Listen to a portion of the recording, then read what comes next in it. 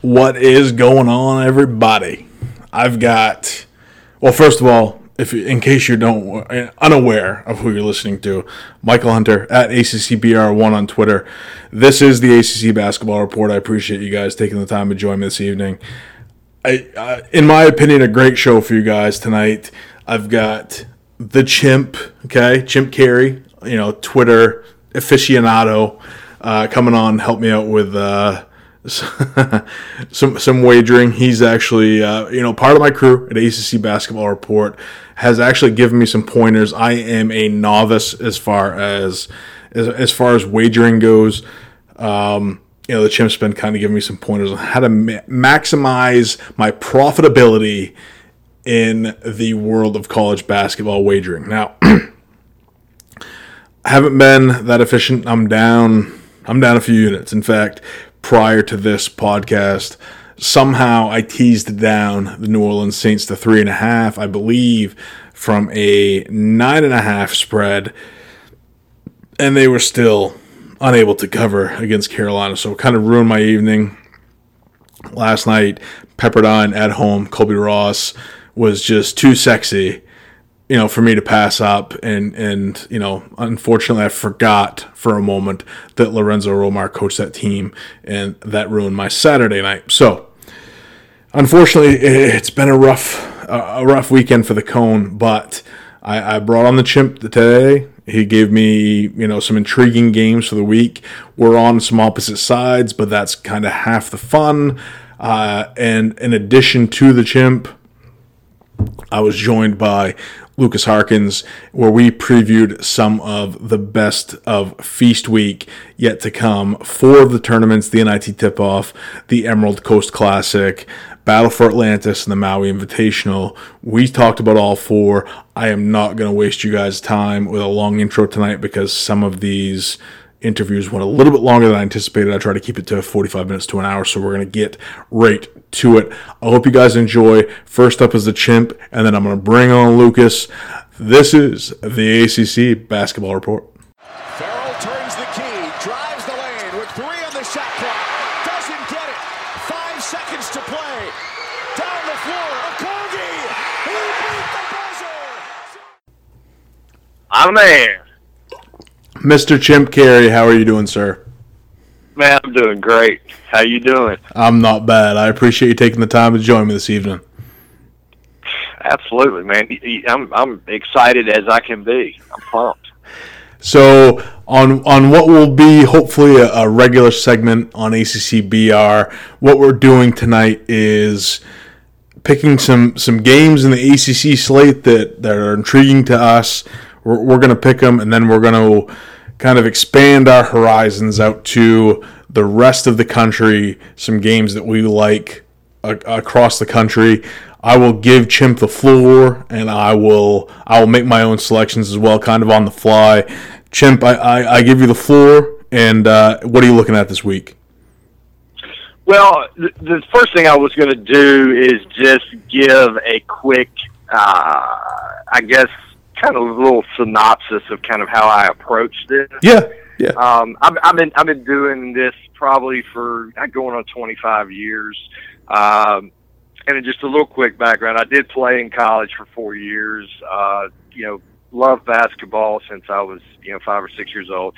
So the way I go about this is I'm always looking for plus money opportunities. Mm-hmm. I think it's so hard for anybody, no matter how smart you are, no matter what numbers you use or whatever, to try to grind night in and night out at minus 110, if you know what I mean. Yes, I do. Yep. The VIG, it's very difficult to do. So I'm always looking for plus opportunities, money line, dogs. I do play a fair amount of parlays. Last year, I think it's kind of funny. I hit a 7-game, a 6-game, 2 5-games, a 4-game, a 3-game, and a 2-game last year. And that really kind of set me up to have a really good year last year. Now, I will also say this. My expectation is really, I'm probably going to be wrong close to half of the time. Yeah. Most of us are. Hence the, when I'm right, I try to make as much as I can because I know I'm going to be wrong. And that's pretty much the approach I take. Yeah, I think, I listen to, some gambling podcasts, sports gambling podcasts being the predominant one with Sean and Ryan.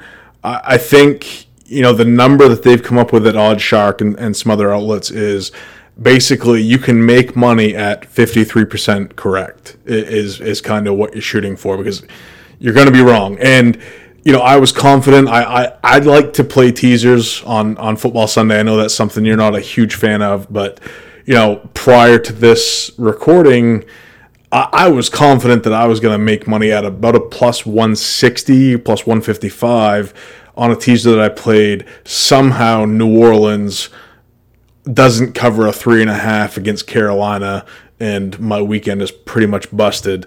But you like you said, you're going to be wrong. You got to take those. That comes with the territory.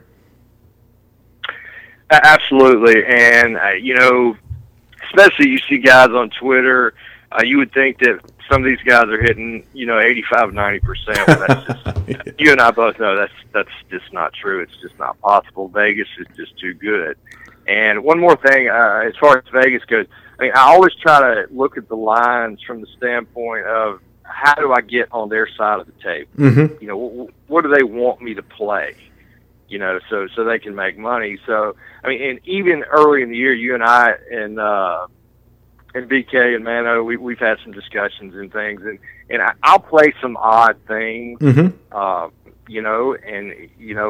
Boston College, yesterday, you were right, I was wrong, stuff like that. But the way I look at it is, if I do that over a full season, I'm going to come out ahead.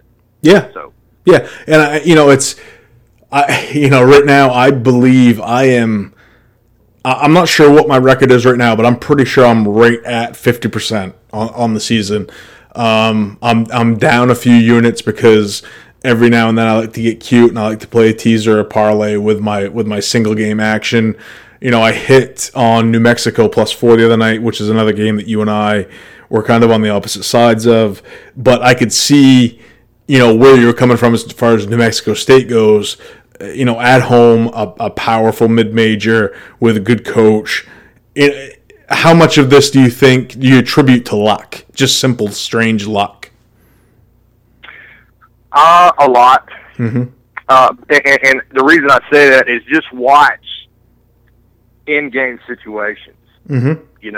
It can come down to some dude that's in the game for no good reason hitting a 25-footer at the buzzer, or a guy will miss a free throw when you really need him to make a free throw. Look at the Georgia Tech game the other night. Yeah.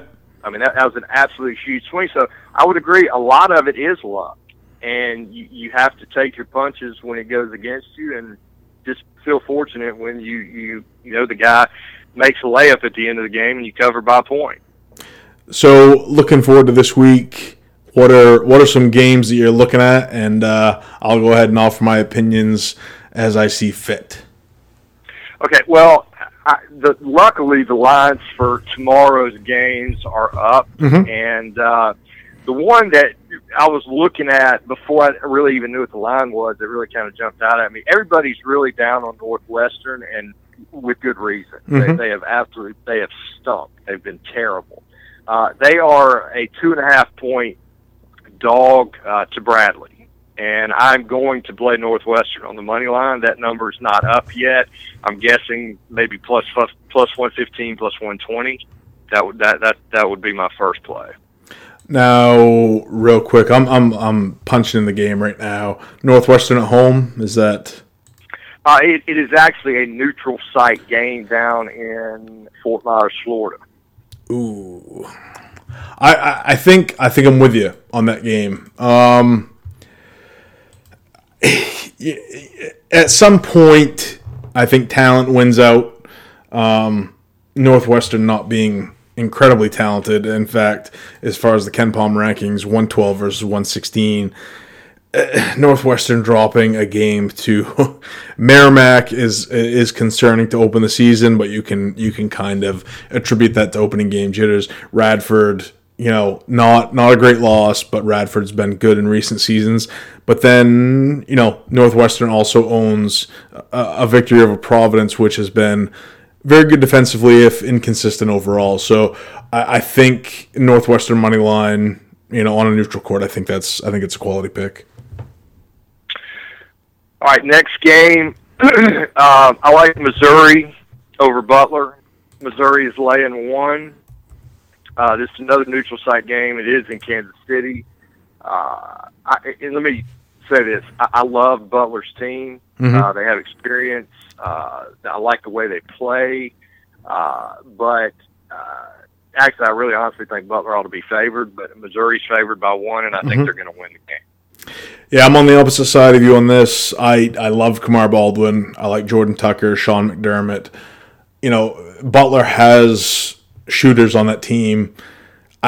Missouri is just not a team that I can really get behind right now. I'm not a huge Quanzo Martin guy, but I'm not a huge. Damn it. I'm going to say the North Carolina A&T coach is that Laval Jordan is the coach of Butler. I'm not huge on him either. I was going to say Lavelle Moten because I always confuse the two. But, I'm not huge on either coach, but as far as rosters go, I like Butler. I like Butler on a neutral court. I think that they win by 4 to 6 points. All right, well, we're on opposite sides on that, and you have certainly won those battles early in the year, so buyer beware if you're listening out there. But I'm still only 50% of the season, so we're still, buyer beware on both sides. The next game, this one is just absolutely going to set you off, piss you off. I mean, we could hear fireworks here in just a minute. I think Georgia Tech beats Arkansas. Whoo! I actually did a preview for Boston Brackets earlier that was released earlier today. Georgia Tech hangs their hat on perimeter defense. Isaiah Joe, one of the best perimeter shooters in the country. Overall, though, Arkansas, not a great perimeter shooting team, shooting under, I believe, 27% on the season. The only question marks I have, Jose Alvarado dealing with an ankle injury, James Banks coming off the flu, Michael DeVoe really been the only guy that's been consistent for the Yellow Jackets. I don't know what the spread is on this game. I'm punching it in now. I am, Pastner has been good at home, but Arkansas and Musselman, they're talented. Right now, Arkansas is favored by 1 on Ken Palm. I'm going to take Arkansas to cover. Even Georgia Tech is my team. Everybody knows that. But Georgia Tech beat Arkansas on the road last year in Fayetteville. I don't think that happens 2 years in a row. Well, and this is one of those games that is classic Chimp gambling. To me, based on what we've seen so far, I mean, the bottom line is Arkansas ought to be favored by probably 6 to 8 points in this game. I agree. No matter where it's being played. I would say 4.5 to 6, somewhere in there. Okay. Yeah, 4.5, that's fair. I look at that, and it just jumps off the board. And, that brings to another point. Listen, bad teams cover, and bad teams win games, especially on their own floor. It happens all the time. And I mean, this line to me, it just makes absolutely no sense whatsoever. So this is kind of a classic bet for me. So I'm going to be on Tech on the money line. Yeah, I think, one of the things that has stuck with me throughout the years is good teams cover. Good teams win, great teams cover. And when it comes to a game like this for me, this is, for you, it might be a classic bet game. For me, this is a classic stay-away game. I want zero part of this game in any way, shape, or form. Well, so you're going to go ahead and let me lose on my own on this one. Is that what you're saying? I'm going to take, if we're going to set the line, Ken Palm has the game as a 1-point game. I would take Arkansas up to 3.5. To cover on the road. Georgia Tech as a home dog is pretty tasty because they've been actually pretty good under Pastner in McCamish. But at the same time, if Alvarado's status is a big deal, the Yellow Jackets look pretty lost without him when he's not on the court. So I would tentatively take Arkansas right now on the road. All right, just a couple more tomorrow, and these are really two games that I would probably throw in a parlay and not play them on their own. Grand Canyon is getting 2.5 against Illinois State. Grand Canyon is another team that has just been absolutely brutal to start the year. Yeah, I think there were expectations for them to be better than they've been. This game, I think this game is at Illinois State. I think the line should be much higher. So I would say Grand Canyon, but it's not to kind of joke around with the Chimp stuff. I would probably be a 1 or 2 banana play. Let's put it like that. and it's probably one that I would throw in a parlay. So Grand Canyon plus 2.5. So this game's actually on a neutral court being played in the Virgin Islands. It is on a neutral court. That's okay, correct. Right now, Ken Palm favoring Grand Canyon by 1.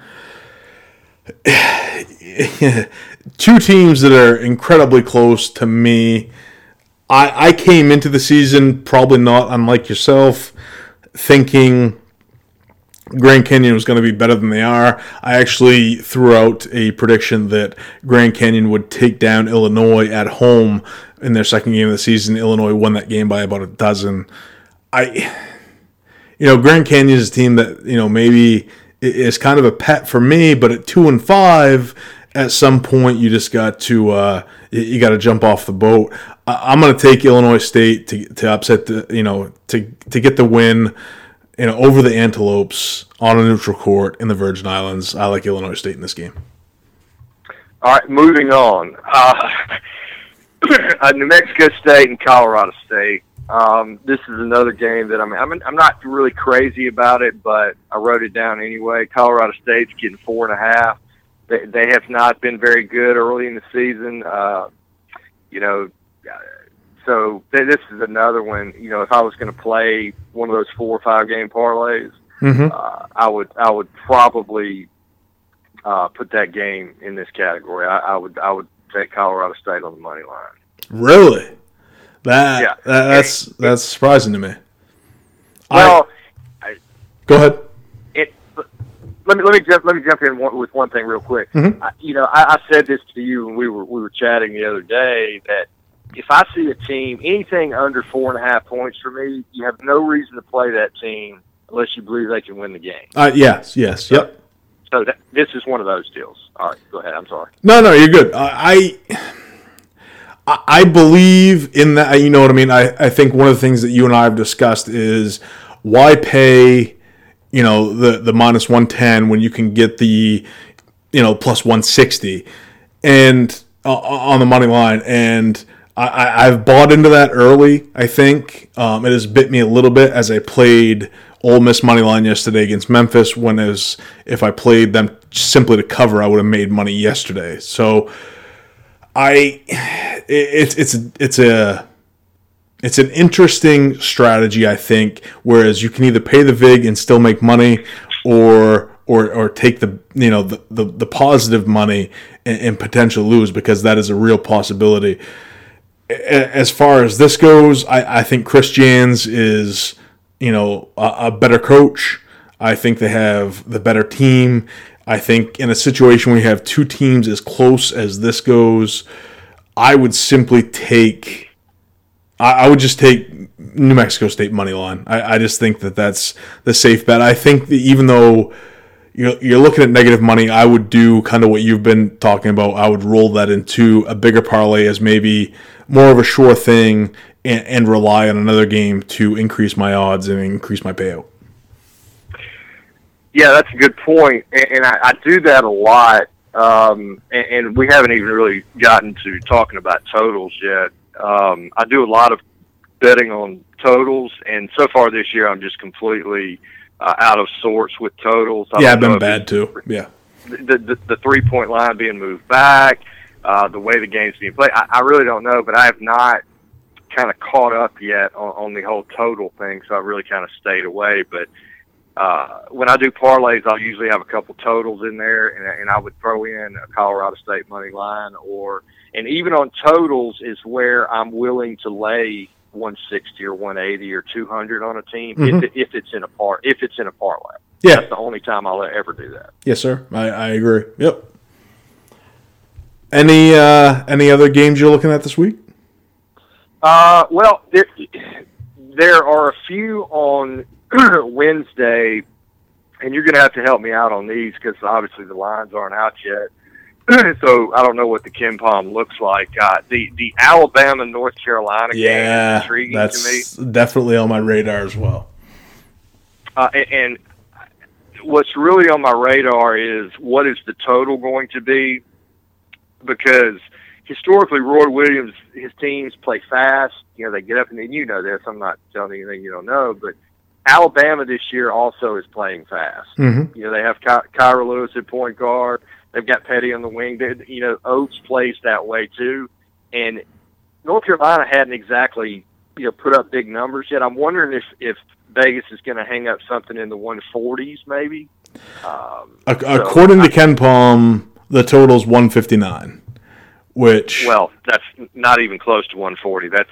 Yeah, if you're looking at, what I've been seeing, some of you may know, I've been writing some gambling previews for some sites around the country. A lot of what I'm seeing as far as totals that, they're ranging from about 143.5 to 147.5 seems to be where Vegas likes to put the totals right now. And if that's the case, then I'm going over all day. I think that's exactly what I was saying, that if Vegas hangs up a number, high 140s, I could easily see that game getting high 150s, maybe into the 160s, something like that. Yeah, the only thing that I would be, I guess, a little bit hesitant on is North Carolina hasn't really played anybody of any consequence since opening night. And, when they played Notre Dame, that game went out to 141. So, Cole Anthony has been fantastic, but the supporting cast has been a little bit lacking so far. Same thing with Alabama. Kyra Lewis, I'm not really sure, has been really good, but still, he's only 18, halfway to 19 years old. Alabama has not performed that well. So this could be, an interesting game to bet for sure. Well, I would probably say that I'm more than likely either way going to be on the over. Mm-hmm. Alabama has given up a lot of points. I watched them a little bit against Rhode Island. They're not defending very well, but they do have some guys that can score. And you throw Cole Anthony in there who can go get you 30 anytime. I think it'll be a fun game to watch. No, absolutely. I'm going to be tuned in for sure. I guess anything else on your radar that's maybe striking your fancy this week, Chimp? Well, Oregon Seton Hall is a very interesting looking game to me. I don't know where Ken Palm has that one. I'm assuming Oregon would be favored. On a neutral court. Yeah, right now Oregon favored by 170 according to Ken Palm. And that is part of the Battle for Atlantis tournament, which takes place in the Bahamas. Well, that's just a game that I looked at, and I really have no idea what side I would want to be on, but that's another game like Alabama, North Carolina. I think it's going to be a great game to watch. And what I'll probably do is, because it's so hard to do these pods with the lines, coming out, Day of, yeah. Yeah, the day, exactly.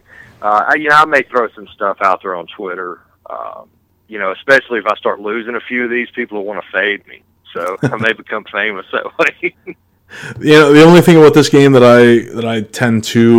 I'll focus on is, Oregon just played Houston at home. Houston, a nice team at the same time has a focal point in Quentin Grimes.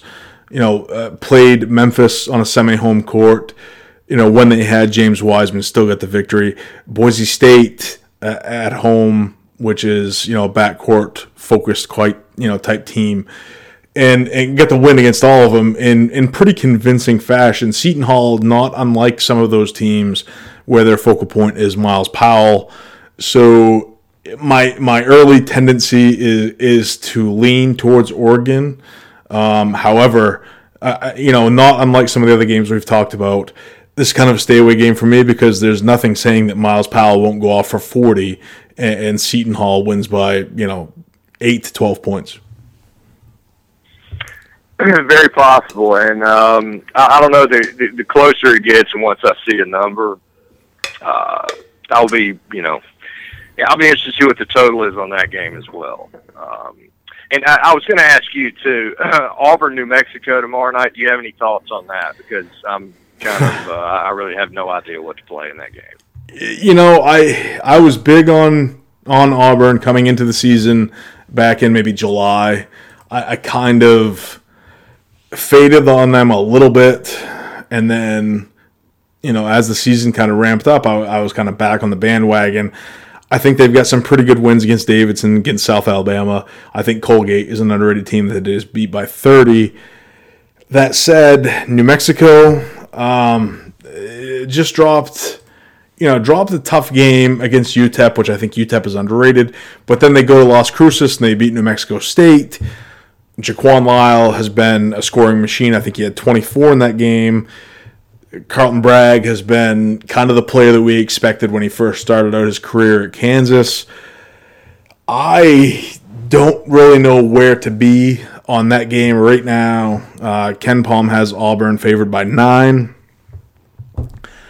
If I was going to bet this game on a neutral court, where's this game being played? Let me check real quick. This game is Brooklyn. Yeah.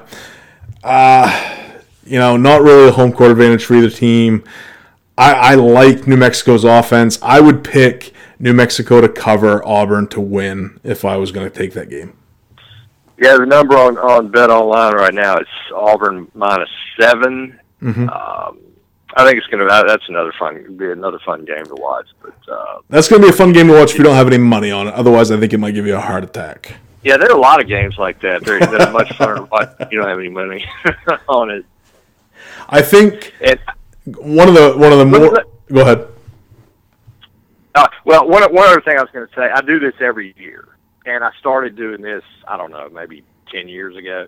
I would tell all your listeners, bet over on every single game in the Maui Invitation. Oh. And any particular thought behind that? You watch the Maui Invitational every year. Yeah. As a former great shooter of the basketball, I can tell you those rims, it doesn't get any friendlier than that.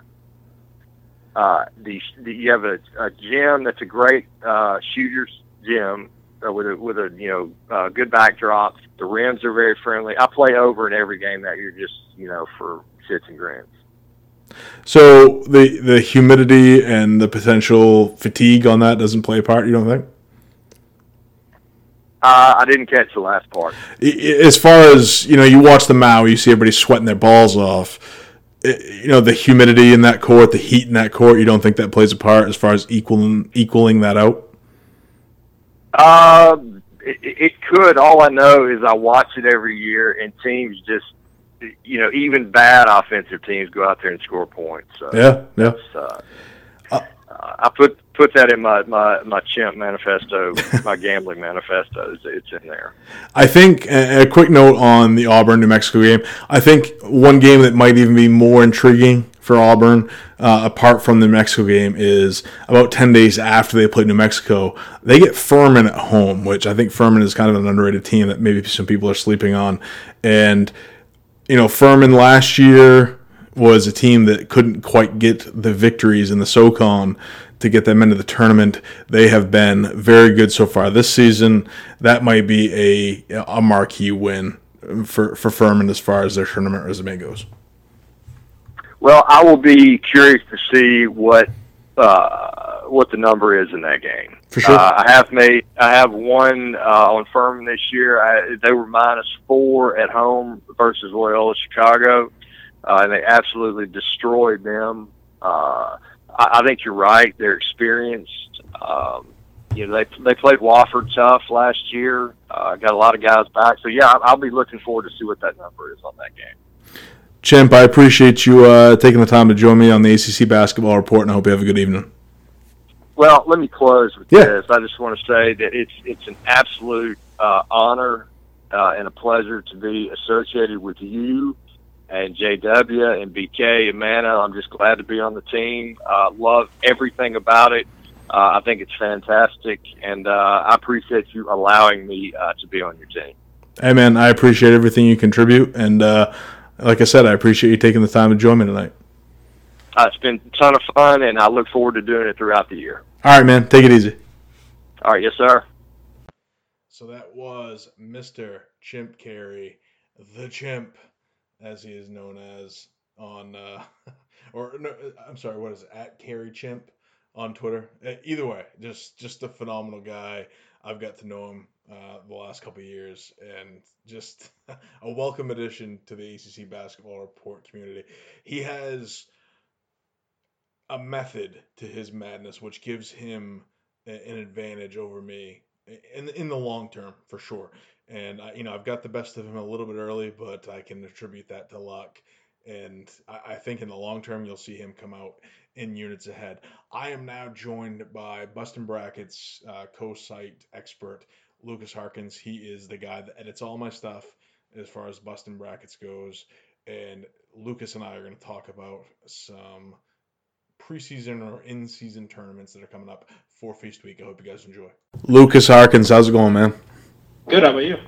Not bad at all, not bad at all. I appreciate you taking the time to join me. Yeah, of course. So, I guess what we're going to do tonight is we're going to take a look at 4 early season classics, early season tip-off tournaments. I want to start with, I guess, the first, which is kind of the weirdest, I guess, in the Emerald Coast Classic, which is kind of a Florida-based tournament. Some of the games have actually already been played.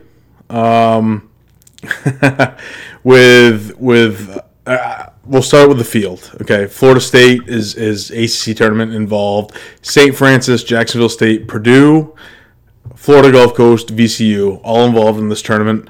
The other 2 teams are Tennessee, Chattanooga, which will play on Monday night for the first time.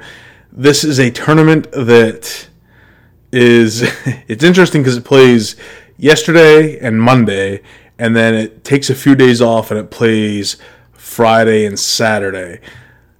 My question to you is, which team do you like the most in this tournament? Which team intrigues you the most, and what do you hope to gain from this tournament?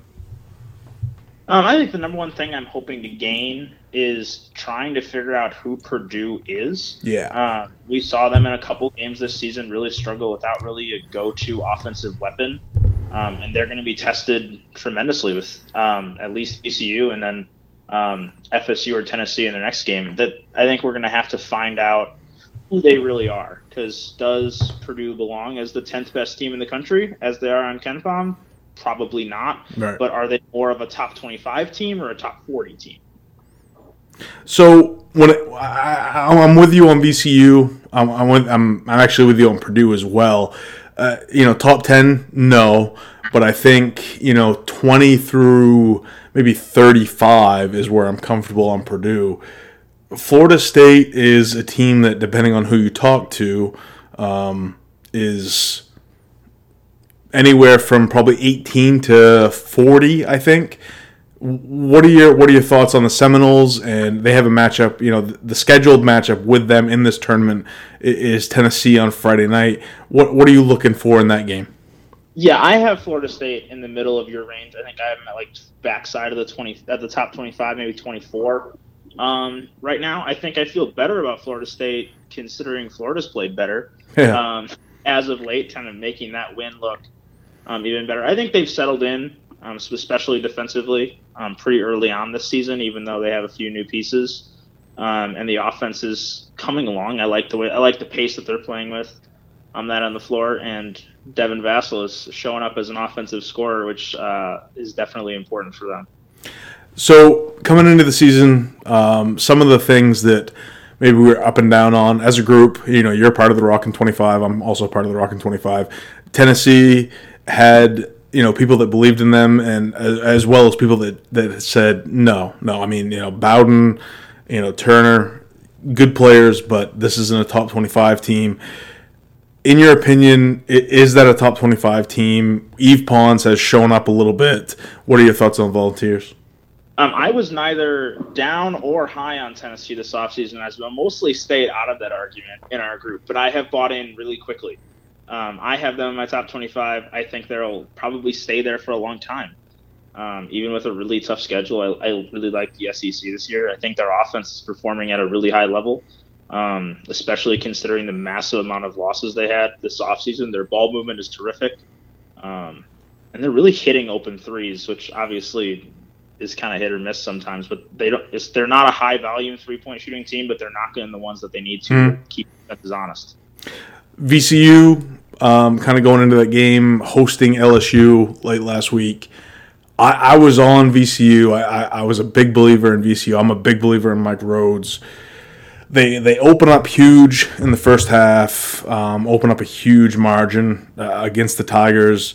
We all know LSU has had problems protecting the ball, taking care of the ball so far this season, but LSU manages to close the gap late in the second half. VCU holds on for the win. What did that game tell you about both Virginia Commonwealth as well as maybe LSU? Well, it definitely told me about LSU that they're going to have turnover issues all season long. VCU obviously forces turnovers maybe better than anybody else in the country. But that wasn't that was the first issue for LSU. That was the first real instance of LSU showing their inconsistencies without having Trent Waters as a true ball handler at the point. And that again has shown up over the last 4 games for them. They're still 4-2 and probably a top 40, 50 team in the country with NCAA tournament potential, but their turnover issues were very evident in that game. As far as VCU goes, I was impressed with their 3-point shooting. Kind of, even like they're not exactly knocking them down at a tremendously high rate this season, but it feels as though some of their better shooters that really struggled last season are starting to turn that around. Does the LSU front court, is that something that concerns you? Not really. I'm more just concerned about them not really having a true point guard. Yeah. I think I agree. I think that it's the lack of size is less concerning in today's basketball than there is a lack of a guy that can instigate an offense. And I think you nailed it with Tremont Waters. I think him not being able to initiate the offense is something that they are missing far more than like Cavell Bigby Williams or maybe a Naz Reid on the interior. Yep. Moving on to the NIT tip-off bracket. Again, a very interesting field for me. Wednesday, Friday night games, 4 teams: Ole Miss, Penn State, Oklahoma State, Syracuse. If you were to say that there was a lot of question marks regarding these teams in this field and their future, I think that would be an understatement. I don't know who the field is regarding as far as the best team in this field. Ole Miss and Penn State square off on Wednesday night, as well as Oklahoma State, Syracuse, with the championship game coming Friday night. What team are you looking for as far as a statement goes, and what team are you the most confident in as far as these 4 teams go? Well, I think whoever wins the Ole Miss-Penn State game is the one that's going to win the second game. I really like Ole Miss this season. Again, their backcourt is phenomenal, and Kermit Davis is one of the better quote-unquote underrated high major coaches. And Penn State has surprised me. They've looked good. Legitimately good. They didn't look great against Yale, but then made a monster run to finish that game to move to 5-0, and they kind of look like this might be the year. Not willing to buy in on that yet, but this might be the year. And I think that matchup is something I'm really looking forward to as kind of a statement game for either team. So, watching, I don't know if you got the opportunity to see the Ole Miss Memphis game yesterday or the Syracuse Bucknell game yesterday. I was on Bucknell to cover the 13.5. Syracuse came out like an offensive juggernaut, which was something that I didn't anticipate. Memphis played fairly well, I thought, for the first 30, 35 minutes. Without James Wiseman, Ole Miss made a run late after trailing most of the game. Which team were you most impressed with, I guess, out of Ole Miss and Syracuse as far as this weekend goes? I think Syracuse. Yeah. I was already pretty high on Ole Miss. They performed about to my expectations in that game, maybe a little bit higher with how well they played down the stretch. Syracuse defense is always going to be fine, I think, and showing that they can really knock in the three this year over the past few games is a big difference maker. I mean, if Buddy Boeheim's going to be a legitimate threat, and if you're going to see Gerard be a capable scorer in the starting lineup, that makes them a very dangerous team. Yeah, I think that was maybe what was most surprising to me was that Syracuse had so many weapons against a Bucknell team that coming into the game I thought was well coached and I had fairly high expectations for. I thought the 13.5 was a little deep for a Syracuse team that had been or had its difficulties scoring up to the point. I think Nathaniel Davis is a good coach.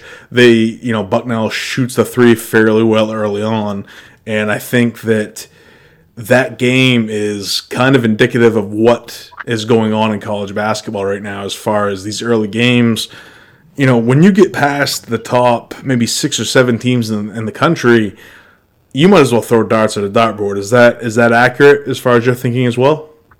As I currently work on my top 5 power rankings article for tonight, yeah, it's a nightmare once you get past North Carolina? Mark? Yeah. Who is the number 7 team in the country? And I'm not, as far as comparatively speaking with other years, as far as number 7 teams in the country, North Carolina is a weak number 7. Is that also accurate? Yeah, I would agree. There's definitely not a number 1 team that I think will stay at number 1 for long this season. And I wouldn't say that about any top 5 team sticking in the top 20, about any top 5 team sticking in the top 5 for long. I would, I guess, tentatively suggest that Louisville is the most complete team, maybe the best option at number 1 in the country. Is that also where you stand, or you got somewhere else to go? I have Louisville at number 1 too. Begrudgingly, with the respect I have for Chris Mack. Any particular reason that you're not on the Chris Mack train? Kind of the forced Butler-Xavier rivalry over the past few years. That makes sense now that I think about it. The well-known water fountain debacle. Yes, sir. Moving on from the NIT, we're going to go to the Maui, which is traditionally one of the greatest, we call it preseason tournaments. It's not a preseason tournament. It's actually an in-season tournament. But with a field of Georgia, Dayton, Virginia Tech, Michigan State, Kansas, Chaminade, BYU, UCLA, certainly a lot to offer. I think a lot of things to unpack. I think I'm not sure which you would go with. For me, Virginia Tech, Michigan State is intriguing in the first round simply because Virginia Tech has been a surprising team early on. Dayton, Georgia also has a lot of star power with Anthony Edwards and Obi Toppin. What are you looking for at the Maui? What questions can be answered out there? Well, assuming we get to the expected Michigan State Kansas final, I think that obviously brings the intrigue for the entire tournament. I think really those are the only 2 teams that I truly view as top 25 teams, and obviously they're top 10 teams. But of anyone in the field, they're really the only ones that I really view as a maybe deep run kind of teams. So I want to see how they're feeling each other out if they get to that point in the tournament. Also, though, I love Obi Toppin, really like Dayton this year. I want to see if they get to that second round, what they can really, how far they can push Michigan State.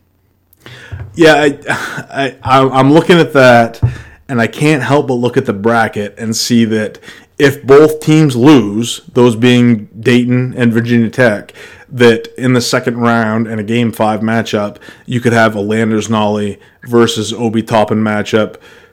Mm-hmm. Tell me a little bit about Landers Nolly, your impressions of him so far, 23 and 6 per game. What is Virginia Tech capable of, like maybe a top 11 finish in the ACC? I would think so. I mean, it's so early to tell anything, but they've played beyond my expectations, and I would say probably beyond anyone's expectations so far this season. Now, it's possible we just kind of overvalue that road win over Clemson as well, but Nolly's performed extremely well as their leader, hitting the three ball at a higher clip than I was anticipating. Now, I'm sure he'll back down from, I want to say, upper 40% so far, but we'll see what they have in store. I mean, right after this tournament, I think they get Duke in a home game. So we'll quickly learn just how ready Virginia Tech is to leap higher in the ACC standings than we expected. UCLA sitting in the bottom of this tournament bracket against a first-round matchup with BYU. I am not sure Yoeli Childs, is he coming back for this game? Is that correct? I don't know when his official comeback date is. What's your stance on UCLA sitting in the bottom of this bracket? Kind of, potential second-round matchup with Kansas. Kansas is, they dropped that opening night game to Duke. Udoka Azubuike hasn't looked great, looked pretty one-dimensional so far this season. Is there an opportunity for UCLA to pick up a quality win here?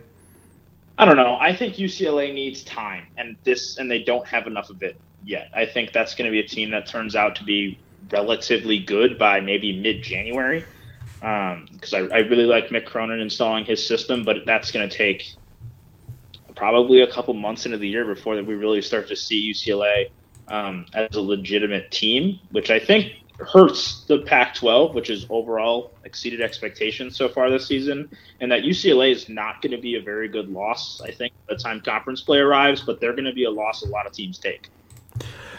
Yeah, Mick Cronin was a hire that, I was blah on. I didn't think he was a good fit. I think that, he's a great coach, and under the right circumstance, in a situation where he would be appreciated, yes, he would be a great hire. However, UCLA was not that place for him to be hired. What are your thoughts on the Hofstra loss? How is that indicative of maybe how his tenure will go? Is that to be expected, or I guess? What are your impressions of the hire? What are your impressions of the Hofstra loss? And what do you think the length of his tenure will be in Los Angeles? I think you kind of hit it on the head with the fact that it was a little bit of a questionable hire despite Cronin's success, in that he doesn't necessarily fit what the Bruins have really been about for the last few years. And I think with regards to the Hofstra loss, it wasn't even all that surprising. It kind of felt like the Pride kind of finished off with Long Beach State, and I will not say their nickname. What kind of Long Beach State started in the season opener? I think Cronin should be fine at UCLA, but they need to give him time. And we'll see if that transitions, if he's able to make that transition quick this season. I think that that's possible, that they turn out into being maybe a top 80, 75 team by, as I mentioned earlier, mid-January. But I think it'll take time for the Bruins fans to see what he can bring out west. Moving along to maybe the premier season, I guess, preseason tournament of 2019-20 with a absolutely loaded field, a bracket that we're going to spend some time on now.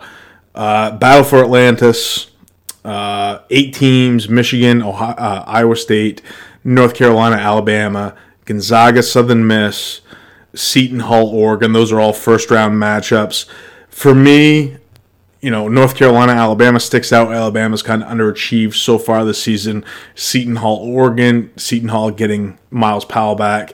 Oregon looking like a team that, we ranked in the 10 to 14 range, I guess, on the Rockin' 25. Looking more like a top 6 to 8 team at this point. I've had Ducks for 3 for 2 straight weeks. Yeah, I put them at 5, I think, in the most recent rankings. What are your thoughts on this game, on this bracket in particular, What are your thoughts on, a potential championship matchup between, I would assume North Carolina, Oregon, but what are you looking at here? Yeah, I think Oregon is the team I'm watching most. Obviously, I kind of fallen in love with the Ducks to start this season. I think they fit a lot of what I kind of like to watch. But at the same time, they're a team that's going to have a really tough road. I think Oregon's probably the best team in this bracket. Sorry, Tar Heel fans. Mm-hmm. But if North Carolina, Oregon is the championship game, I would lean in favor of UNC just because their road is significantly easier. In order for Oregon to win this tournament, they're probably going to have to go through Seton Hall, a top 20 team, Gonzaga, a top 10 team, and then North Carolina in 4 days. Yeah. And I don't really think that that's really all that likely. And if they do, we might be talking about Oregon as the number 1 team in the country. If they were to win 3 games in this tournament, are they getting your number 1 vote? Yeah, I think they would. Would it shock you to see Kira Lewis, John Petty make a run and maybe get to that championship game? I think so, just because they've been so inconsistent to start the year. I'm not sure they can even put 2 straight good games together to get there. Gonzaga, Southern Miss in the first round, probably the easiest matchup. Yep. We had questions into the season. Gonzaga mostly ranked 17 to 21, somewhere in there. Have kind of shown out early on in the season opportunities to win this tournament. Is that a situation where you think they can pick up some quality wins and maybe establish themselves as a top 10 team in the country? I think so. My concern with Gonzaga is, quite frankly, 3-point shooting. Mm-hmm. They don't have a lot of threats from distance, and even right now, those threats aren't really hitting. Corey Kispert's really struggled in their last couple of games, and if the Bulldogs are relying on Ryan Woolridge to be their top 3-point shooter as he was against UT Arlington, that's not really a great sign moving forward. I think they're going to dominate the paint like they have in the past few seasons and still play with a lot of pace and finish around the rim, but they'll have a difficult time winning this tournament unless Kispert turns around from 3, even Gilder hits a few more, and Tilly needs to come back into form quickly. Michigan gets Iowa State in the first round. The defense still looks elite from the John Beilein days. Juwan Howard has kind of brought that with him. I'm not 100% sold on Michigan yet. Some people are starting to jump on that bandwagon. What are your thoughts on the Wolverines? Well, I think their best win to date is obviously their home win over Creighton, and I think that's a little bit overblown considering the matchup because, quite frankly, Creighton does not have a big man pretty much at all. Mm-hmm. Jacob Epperson out, and that was a game where John Teskey could pretty much do whatever he wanted in the paint. I think he finished with 17 and 7. And that, I think, kind of overblows that win. I think Michigan is a tournament caliber team, but I don't buy them as a top 25 team. And I just think that that's a game that that first round matchup has the potential to be fun, but I'll take North Carolina making the championship game from that side of the bracket pretty safely. So up to this point, Carolina, it's been the Cole Anthony show. I think Garrison Brooks has played very well. Justin Pierce has been a welcome addition from the mid-major ranks, transferring it from William and Mary. Christian Keeling, not impressive so far. Jeremiah Francis, some other freshmen haven't made their appearances. Sterling Manley has yet to play this year due to injury. Leaky Black kind of underperformed. Cole Anthony is obviously a star. I am not sure that Carolina can play successfully with Alabama, Michigan, and then potentially either Oregon, Seton Hall, or Gonzaga in 3 straight days. What are your concerns with Carolina going into this tournament? Well, the concern, I think you hit it, is do they really have a secondary guy? I mean, Anthony's maybe the best or top 3, at least, college basketball player this season, but we've seen in the past how the best players can have their teams struggle without a secondary guy. I mean, we saw it even happen with Trae Young a couple of years ago without having really anyone there to help him in the second half of the season. And I think that's my concern with North Carolina is who's going to be that guy. I think they're going to dominate in the glass, but if they're not going to have another perimeter scorer, I'm concerned about how far they can really go, because one off night by Anthony could lead to a questionable loss. If you were to, maybe select a player on that team to break out and be a secondary or a third tier guy, who would be your selection? I mean, I think the player I'm really monitoring for them, you already talked about, is Leaky Black, but he's not really a scorer either. He's been really inefficient as a scorer so far this season, but I've been impressed with his ability as a playmaker. I know people kind of touted him as this 6'7" point guard out of high school. I didn't see it that much last season, but I think he's a 14-4 assist to turnover ratio to start the season, and that's nice as a piece next to Cole Anthony, who's, I guess you as North Carolina fans will want. He's leading the team in assists per game so far, but he's going to be the scorer. So giving a playmaker that can kind of create for him and allow Anthony to spend some time off ball is something I'm monitoring. Not really sure who the scorer is going to be, though. I know that, we just hit on 4 tournaments real quick. I know that you're currently working on a piece for the Hall of Fame Classic. Give me some thought. give me some thoughts on the Hall of Fame Classic and where you're at there. I think that it's perhaps the most underrated tournament of the week in terms of it's going to be a big tournament for it's going to have postseason implications. And I think that it's the tournament that every single game, and yes, there are only 4, but every single game brings intrigue. Even in the battle for Atlantis, there's that one opener, Gonzaga Southern Miss, that no one's really going to be that intrigued about after the first 10 minutes.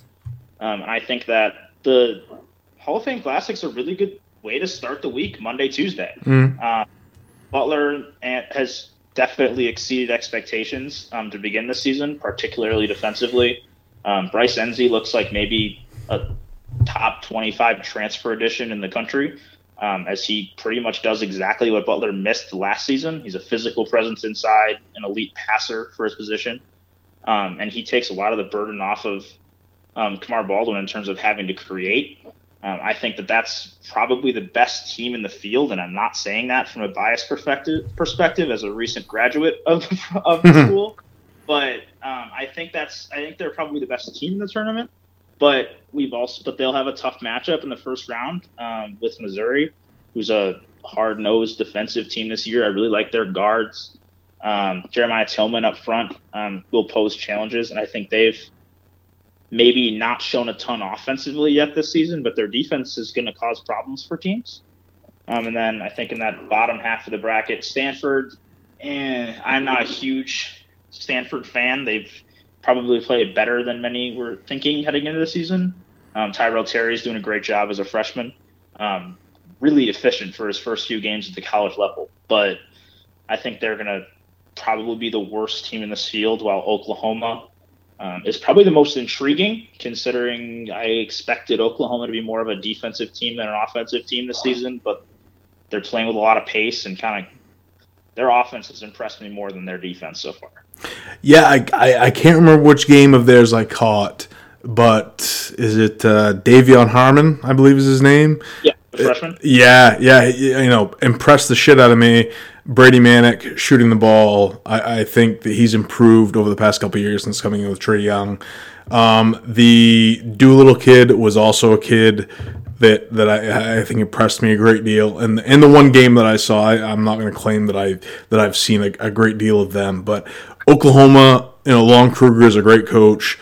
I would never actually put too much doubt in them as far as his ability to develop, but could be a surprise team for me as far as overall in the country. Yeah, I think in this tournament, I think Oklahoma and Butler are probably the 2 best teams, and Butler's definitely the most experienced. But Missouri's intriguing to watch with the tournament in Kansas City. They'll probably have a semi advantage for that. So I think I'm going to hesitantly say Butler wins the event because their guards are so disciplined in terms of taking care of the ball and then forcing turnovers on the other end, where I think they'll kind of dominate the possession battle against Missouri and Oklahoma and or Stanford in that second game, but it also wouldn't surprise me whatsoever if Missouri beat Butler in the first round. One thing, I guess, last thing before we wrap this up, Charleston Classic wrapping up tonight. Florida, Xavier, in a game of two teams that I would say have underwhelmed so far. Florida's offense has looked putrid. Xavier has been winning games, but not in any kind of, impressive fashion. Anything you're looking for tonight, maybe a prediction from you? I think right now, according to Ken Palm, Xavier is favored by 1. What are you looking for tonight from either one of these teams? Either one of them to shoot the three. Yeah. Any consistency. I think both teams are consistent 3-point shooting away from a top 15, being back in the top 15 for Florida, and then for Xavier just getting into the top 15. Both their defensive units are outstanding, but both are shooting sub 30% from 3 this season, and that's just not going to cut it in the modern day of basketball. Lukas is my co-site expert at Bustin' Brackets. Lukas, I appreciate you taking the time to join me tonight on the ACC Basketball Report. Go ahead and let my people know where we can find your work. All right, well, you can find me on Twitter at Hardwired Sports, and then as Michael already mentioned, you can find my work at bustingbrackets.com. I post an article pretty much every day. He does. He's a manufacturer of words, people. He's incredible. I can do 5,000 words a month. He does 5,000 words a night. Lukas, I appreciate you taking the time, man. Yeah, of course. Thanks for having me on. Thank you.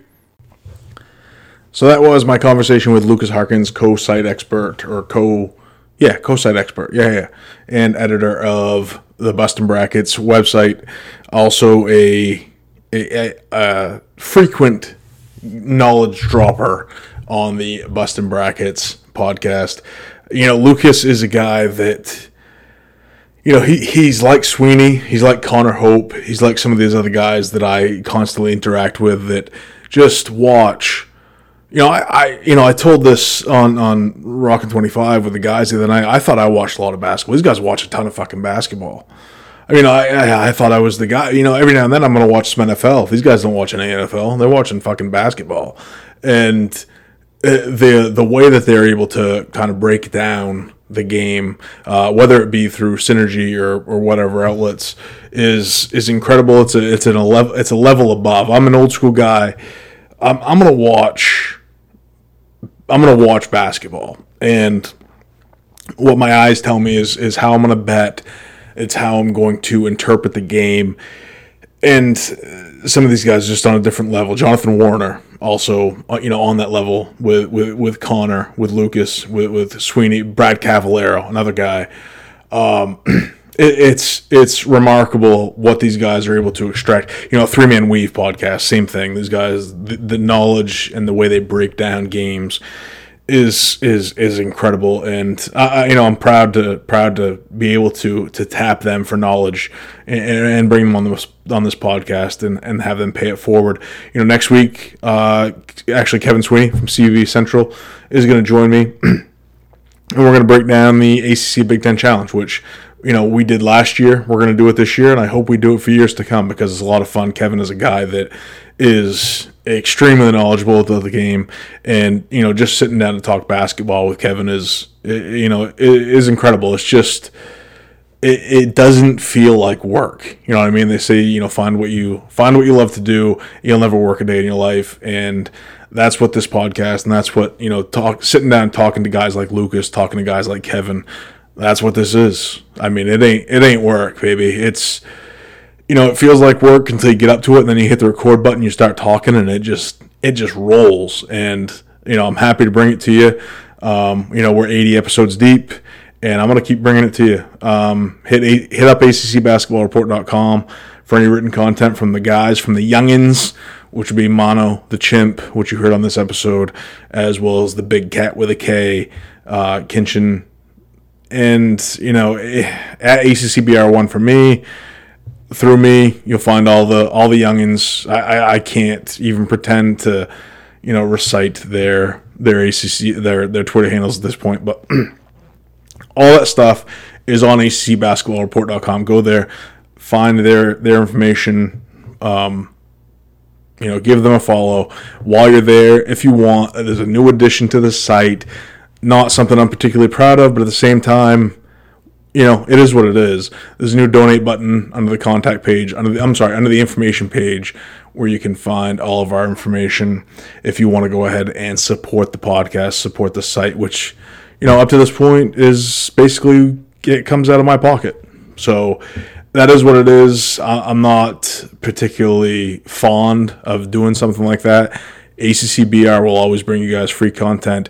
If you feel like supporting the podcast, if you feel like supporting the website, feel free to join the About page and making a donation. It's just as simple as that. I appreciate you guys taking the time. We went a little bit long tonight, but I think we got a lot of good information in. I hope you enjoy Feast Week. Don't forget to like, rate, review, subscribe, share the podcast. Leave me your thoughts on either Spotify. Actually, I don't think Spotify has a rating system, but go on Apple Podcasts. Leave a 5-star review. Leave me your thoughts. Let me know how we can make this podcast better for you, more informational for you. I hope you guys enjoy it. I will see you next week when Kevin Sweeney joins me and we preview the ACC Big Ten Challenge. Later!